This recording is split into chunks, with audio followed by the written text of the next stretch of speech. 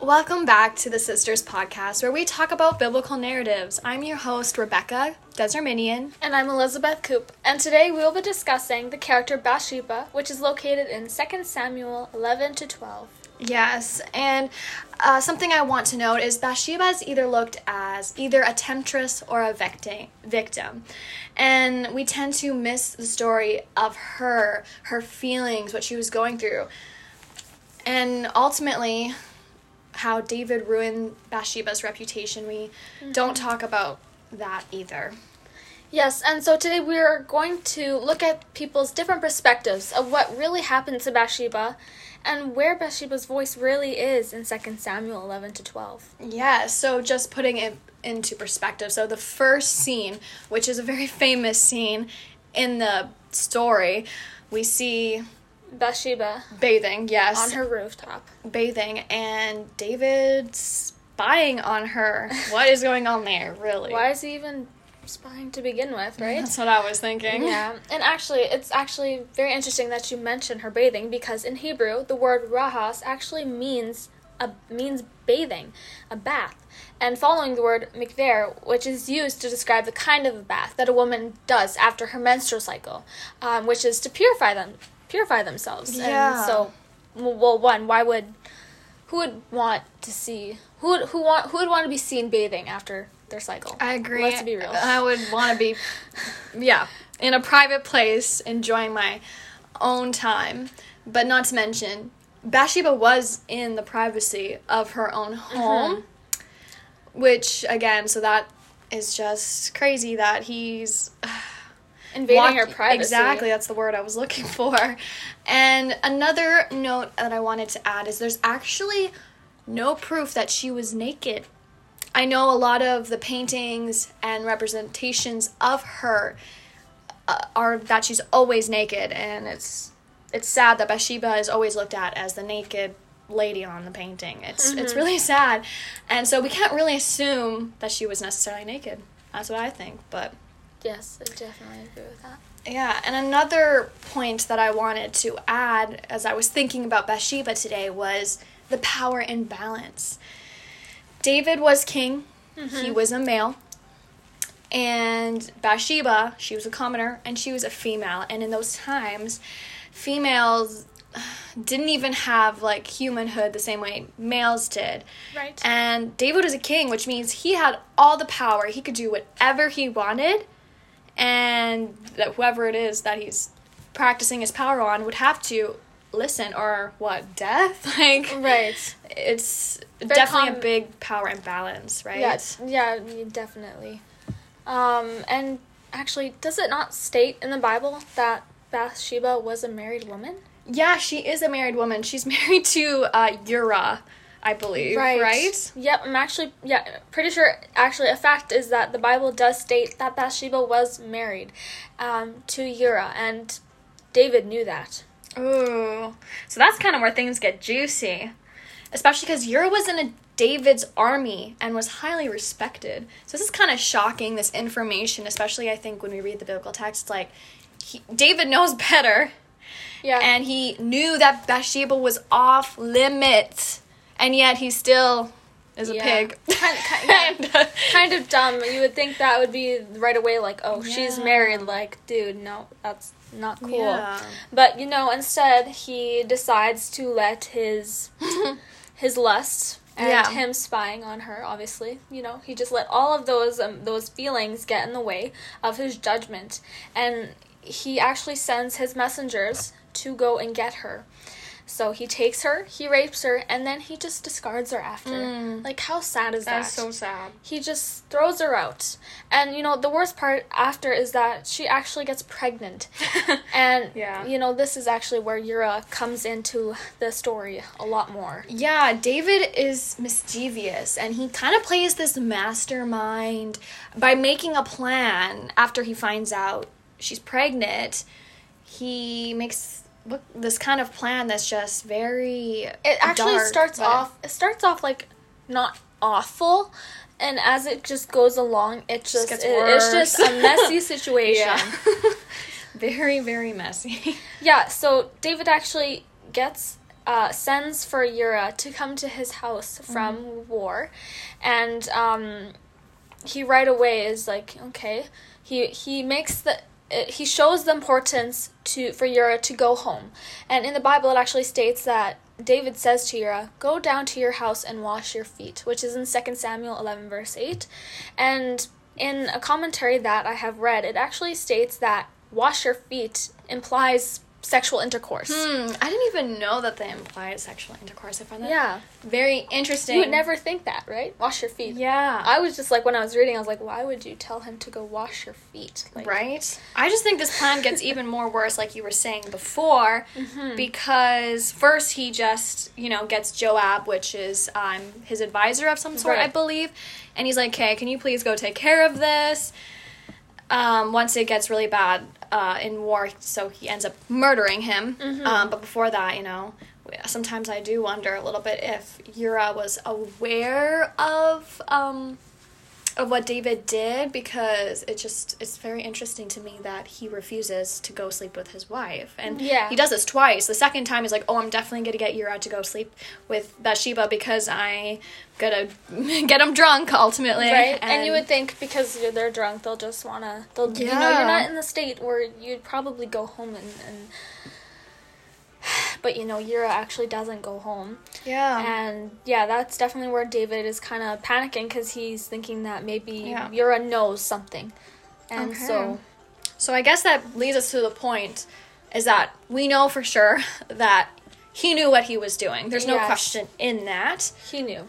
Well, especially if he goes and gets Uriah to come down, right? Yeah. He obviously knows what he's doing now. Yeah, exactly. For sure. This kind of makes me think about how the story was written, how the narrator put all these different things in it for us while we're reading it to understand it. How does it affect our understanding? Especially those action words that are used. So a lot, actually. He sees her, he takes her, and he rapes her. So all these action words, him exercising his power as king and doing that. So it shows that she does not have control in the situation. She's put at risk because a form of adultery, even perceived, she can get stoned. So I guess, I don't know, if I want to look at positively him, handing the grapevine by being like, oh, I'm going to marry you and help you out. But it's like, no, you did this to her. Right. Yeah, definitely. And then another point I wanted to make was the way the story is written. The narrator just uses her, Bathsheba, as an agent in the story, just someone that's there in the story that does something but is not like the main character. And so definitely the story, like, just where Bathsheba is in this whole story, just definitely just gets discarded. Yeah. It's really sad because people don't even take the time to actually see what's going on. So, as everyone should know now, David's actions are definitely looked negatively in the story by now, especially when you read into it. And the prophet Nathan comes to David and he actually condemns him, and he gets consequences for his actions. And so when Bathsheba does have her baby, so the infant dies. Yeah. And which is definitely just so sad because babies are gifts. Yeah, can I intervene here for a second?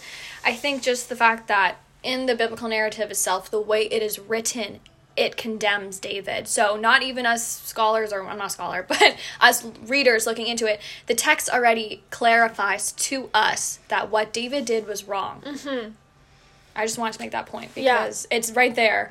Nathan condemning him. Yeah. And why would you be condemned if you didn't do exactly that, right? And the fact that people stick up for David in this situation blows my mind, because literally it doesn't make sense to me. Yeah. It doesn't. Yeah, and another key point that I'd like to mention is actually the fact that the narrator does not give Bathsheba a voice in the story whatsoever until the end. Yeah. Which is in Kings, I believe. It's only one line that where they have another son, David and Bathsheba. Yeah. But that's besides the point. But throughout the whole story, Bathsheba does not say anything. And you start to wonder, why did the narrator not give her a voice? That's what I always wonder. It's like, right? Why? I guess, like, the way back then in, like, the Old Testament in general, I feel like there's this bigger picture and all these little things add up to represent the big picture when we're reading it. So I don't know if that was a detail that they just didn't care about, like Bathsheba, and that's why they, didn't even use her name. They only called her the wife of Uriah, and I don't know why, but that's just how I still think we need to get these women who have gone through a lot. I still think it's good to learn about their stories. Yeah, for sure. Another point that I was thinking about was the worldview of the authors who wrote the story and how those worldviews actually sneak into the biblical narrative. So most of it would be kind of patriarchal because they're male writers. And in that time, women were not viewed very well. Yeah, which you can tell because Bathsheba was not the main concern in the story whatsoever. No. And, that would honestly probably take away the message that story of David, what the message they're trying to actually get across in the first place. Which, if we heard more of Bathsheba in the story, it wouldn't be the story of David. It would then be the story of Bathsheba. Exactly. It changes. So with the different... It's all about the details. And again, with the whole translation issue, I guess, if you want to call it an issue. An example would be even in all the different biblical translations we have for our Bibles, every person that is a translator has their own bias. So when they're writing, they're translating what they think the words mean, what they think, and we lose so much because language only goes so far. So we have to just remember there is bias in the text we're reading, I think. And so I guess Bathsheba just wasn't seen as important in this narrative, which is really sad. Because I think Bathsheba went through a lot, and we need to see her in a more positive light for sure. So I guess the question that I've been thinking about was, how should we respond to a story like this today? And how do we learn from a story like this? Especially when it has some really dark things in it. Murder, adultery, rape... it's a lot of heavy stuff. Yeah. Which I think we actually forgot to mention, but with David's plan, with getting Bathsheba pregnant, he does kill Uriah.